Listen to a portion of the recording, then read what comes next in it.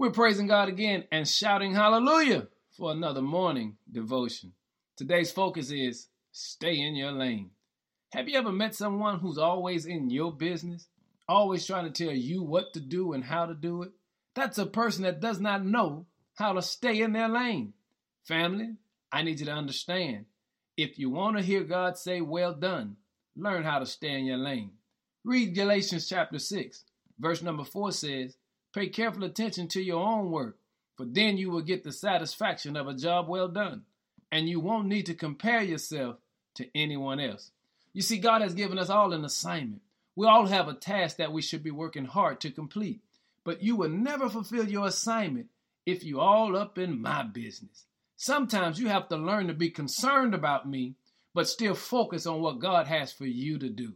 And family, don't be that person where someone has to tell you to mind your business.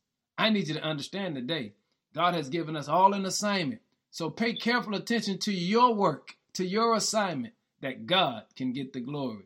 I want to challenge you today to mind your own business, that God can receive some glory through you today. Because you want to hear the Lord say, well done. But he'll never say well done if there is no well doing. Mind your business today. Stay in your own lane, that God can get the glory. In Jesus' name, amen.